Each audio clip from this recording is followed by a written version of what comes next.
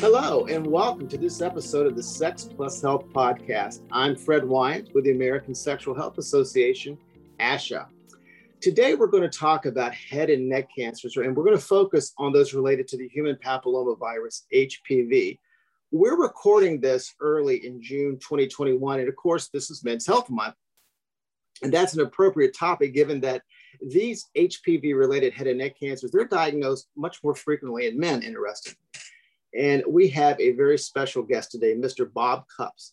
He was recently diagnosed and underwent treatment for head and neck cancer himself. And he's going to talk with us a bit about this experience and what the patient journey has been like for him. And I'm really excited to have this conversation because I don't think I've ever done an interview with a patient on this specific topic. So Mr. Kupps, welcome. And we're just really happy to have you with us today. If you don't mind, tell us a little bit about yourself. I know you're living the good life of Florida. So how'd you get there and what do you do?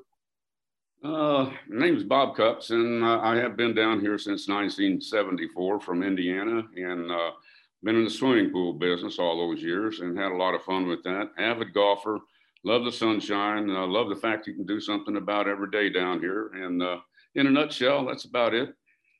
That sounds good. And you're in the right place for the swimming pool business and golfing both. So very good. Okay, so before I get into some specific questions, I'll give a little bit of background about head and neck cancers. So these really, you're talking about a number of different types of head and neck cancers. These include cancers of the larynx and the lower throat, the upper throat, nasal cavity and sinuses, and the salivary glands. And in general, risk factors have traditionally been things like tobacco and alcohol use. There is one type of head and neck cancer, though, oropharyngeal cancer, that's primarily caused by infection with HPV, often HPV type 16 specifically. That's a high-risk type of the virus we talk about in association with a number of other cancers, including those of the cervix. And we'll talk a little bit more about HPV as we get into the conversation.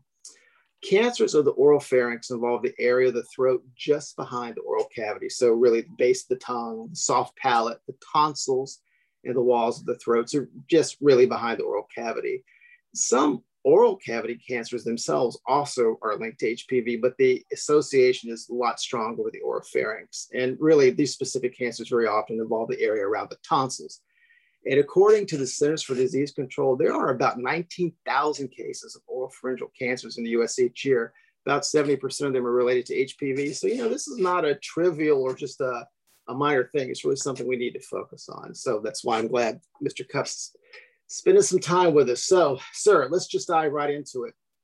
You were diagnosed with an HPV-related head and neck cancer. Tell us a little bit about your diagnosis, if you would. I mean, why'd you go see the doctor and what was that process like? Mine was probably a little different than most, but I went to see my ear, nose, and throat guy originally because I'd had a little bit of blood and things. I just didn't feel quite normal, and basically went as a precautionary thing. And he did a scope, and within 5 minutes, he found the tumor right side base of the tongue. And he's the one he more or less quarterbacked the whole scenario. He arranged a biopsy, which he did himself, and waited on that to come back and met with him again. And at that time, my daughter and son were down from Virginia and Carolina. So all of us had a chance to discuss with him, which is very important because believe you me, you do need that support. Mm-hmm.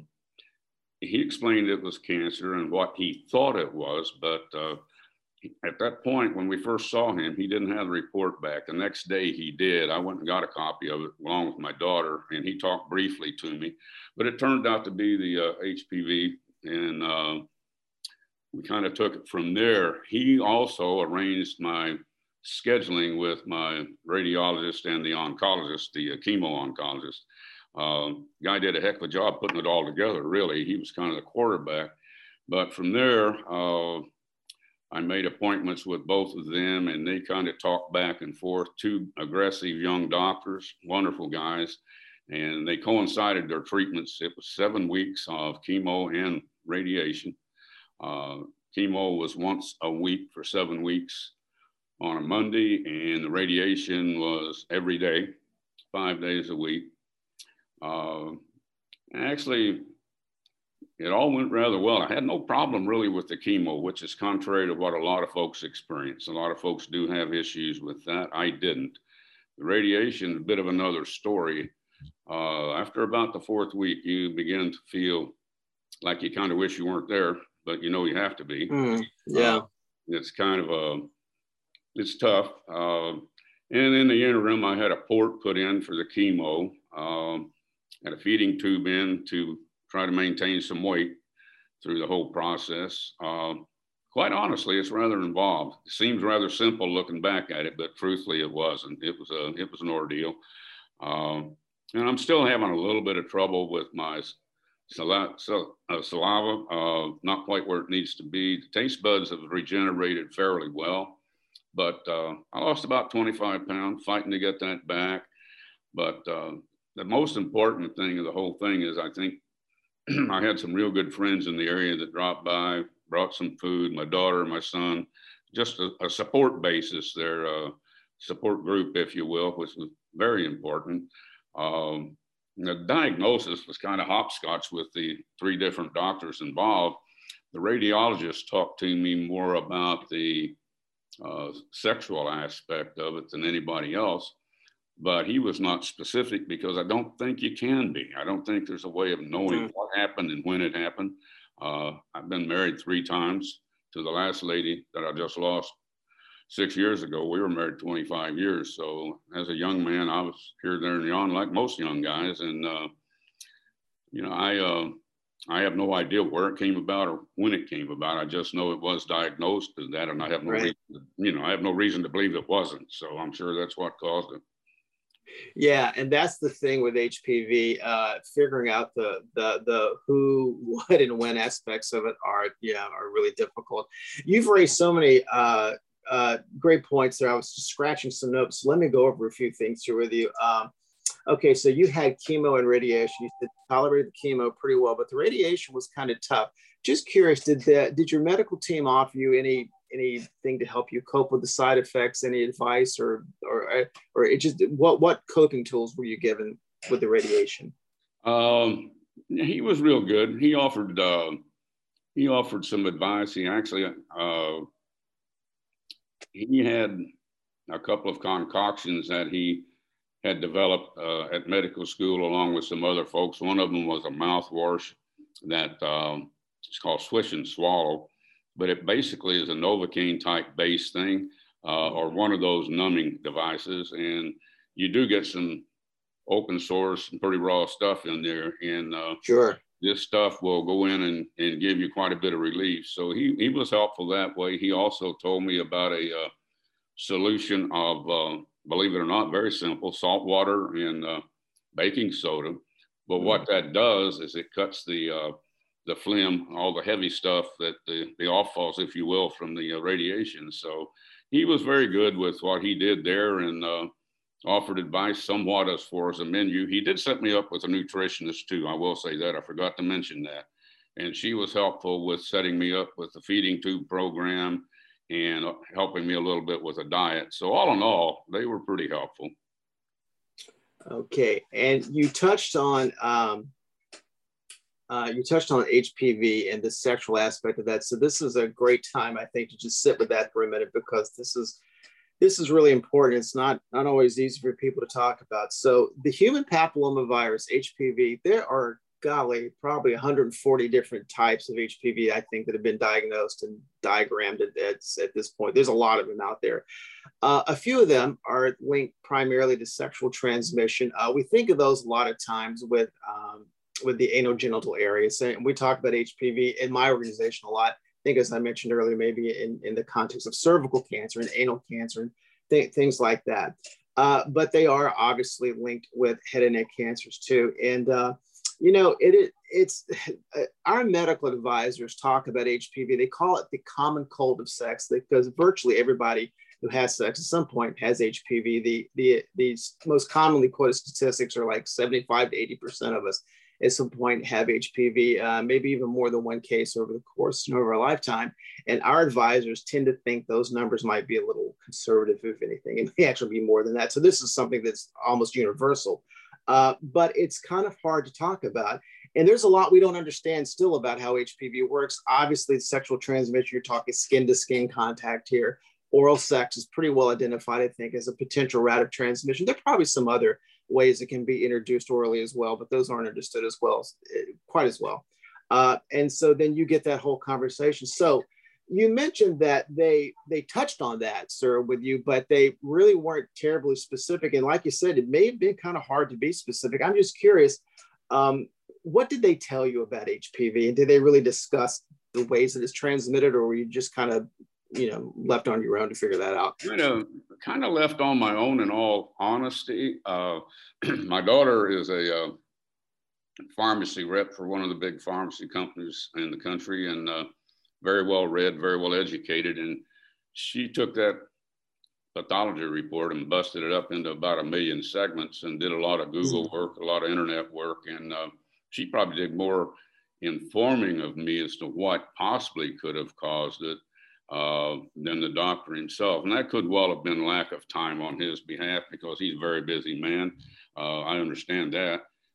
He became a very good friend. He's a wonderful guy, but he was not very explicit. He said, basically, it's an epidemic in the country right now. He said that waiting room you see out there, he says 75% of those fellows that you're sitting with you out there have the very same thing or something very close to it. So he didn't spend a lot of time with the exact causes. Whether he didn't have the knowledge to do so or just didn't take the time, I'm not sure. But my daughter was pretty good at doing a little detective work and came up with some theories, but we don't know. I mean, I'm not sure anybody does. I've done a lot of talking, a lot of listening, and a lot of reading about it since then. And I certainly don't have an answer, other than I know that these parents out there, grandparents, parents, caregivers, whoever, with 10, 11, 12, 13-year-old need to get them vaccinated like yesterday. I do know that. Yeah, and that's a nice segue to something else I wanted to talk with you about. I know when you and I had our first conversation, when we were just doing our meet and greet, it was clear that you're an advocate for the vaccine, and we have an incredibly effective HPV vaccine. I mean, millions of doses given around the world, and the FDA has approved it to prevent a number of cancers, including these HPV-related head and neck cancers. It seems to me, Mr. Cups, like a no-brainer. But we still don't vaccinate as many young people as we could. And again, I know you really advocate for this. So what would you tell parents and grandparents specifically, if they're a little hesitant about getting their kids or grandkids a shot? Oh, my kid doesn't really need it. What would you say to them? Well, it's really this treatment, and sometimes it's not successful. I think the good Lord, I think in my case it was, at least to this point. It's not an easy thing to go through. I'm pretty tough. I'm an old bulldog. I fought it. I fought real hard. I made up my mind I was going to get through it, and I did. I don't know if that had anything to do with it or not. But a lot of people don't have that same mentality. And if there's a way to prevent it, why put somebody through that? I went through 7 weeks of pretty rough time, especially the last 2 or 3 with the radiation. And if I had a child, I wouldn't want them to go through that when they could take a simple vaccine. It just seems so totally unfair to me. It's a no-brainer, as you say. I don't get it, but it's and I'm looking at myself as one example. But the thousands of people that have this disease or one very similar, I'll guarantee you, they'd probably tell you the same story. They would advocate it. I guarantee you that. Yeah, we always say that patients are the most authentic and compelling voices we have around the vaccine, because you've been through it and you know what it's like, and there's just such a simple way to prevent so many of these cancers. And one of the things we're in now is because of COVID. A lot of people had their medical visits interrupted.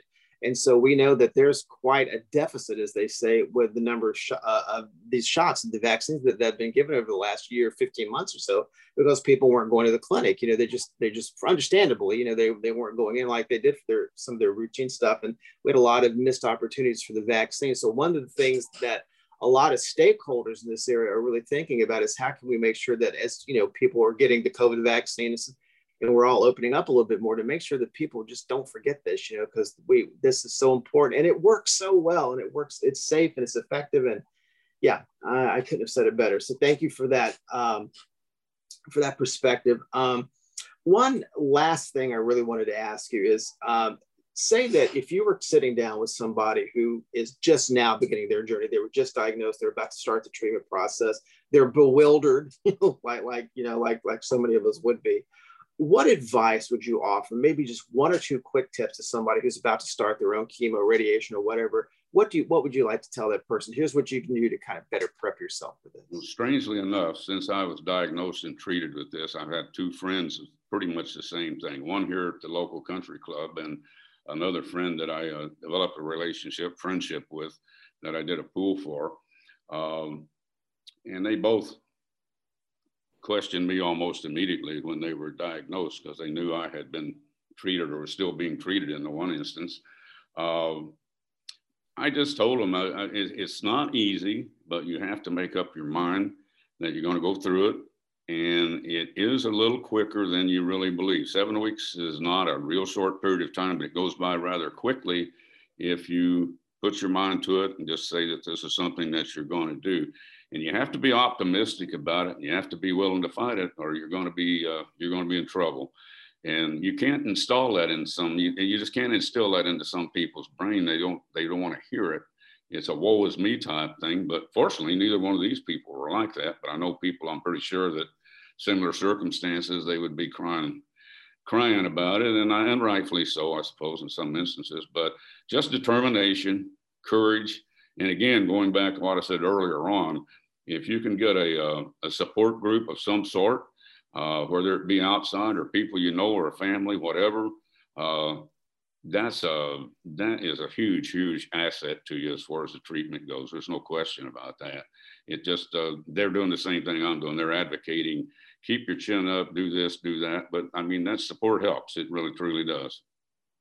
I'm just curious, did you have access to any support groups if you'd wanted them, say either through the clinic or the hospital? Did they offer you anything like that? No, sir, they didn't. They did not. Now, I'm not saying that isn't available here. I didn't personally research it, but I wasn't offered that by either any one of those three doctors or the nutritionist that I talked to. Out of those four professional folks, there was not one support group mentioned. Or I probably would have listened, or I maybe picked up the phone, or might have even made a meeting early on in the process when I still felt it. That's another thing too. Your immune system does go a little bit south with the chemo. Your white blood cell count goes way down, and you become very, very susceptible, so to speak, to colds, you name it, because your immune system's not there to fight it off. So after about the third week into it, you're pretty much confined to going to those treatments and staying home and staying away from the general public. So support group would be good, but probably would have to be done unless it was very early on, either by phone or some sort of device. Yeah, I think that's such a key point. So in the show notes on the webpage where we have the link to this conversation, we'll add some resources, not only about head and neck cancer, so people can just read more about that in the link to HPV, but we'll find some things about support. I know a lot of hospitals will have like cancer support groups. They may be more general rather than to a specific cancer, although sometimes there probably are groups for specific diseases. So we'll add a few things like that. We, in my organization, ASH, and then also through our National Cervical Cancer Coalition program, we have some resources to help patients cope too. And they're not really just specific to cervical cancer. We did, like, for example, a video on like yoga and meditation and relaxation for cancer patients, that if anybody's going through a really hard time, a lot of stress, this can be a tool just to sort of help you kind of take a breath and maybe relax a bit. So we will definitely link to some of those. Thank you for bringing that up. I didn't really have a lot of questions around that piece of it. And I can just, this listening to you, I can tell, having the support system, I mean, you were fortunate. You had your daughter and your family, but a lot of people may not have that. So we'll do what we can to help them find it. So Mr. Bob Cupps, thank you, sir, for spending time with us today. I can't tell you how much I appreciate it. It sounds like you're doing pretty well. I hope you continue to recover and do well, my friend. And I'd love to talk with you again, maybe do a check-in sometime if you're up for it. So thank you so much. I would be certainly open to that. And I want to thank you and all the people in your profession that do what you do to try to help us folks with this stuff. And you guys are a credit to society. I appreciate y'all. Well, we appreciate your kind words. Thank you, Mr. Cups. Thank you to everybody who listens to this episode. We appreciate you too. You're the reason that we're here. So check back often to see what we're rolling out. Follow us on social media. We're at InfoASHA and at Stop HPV Cancer, and we will see you soon.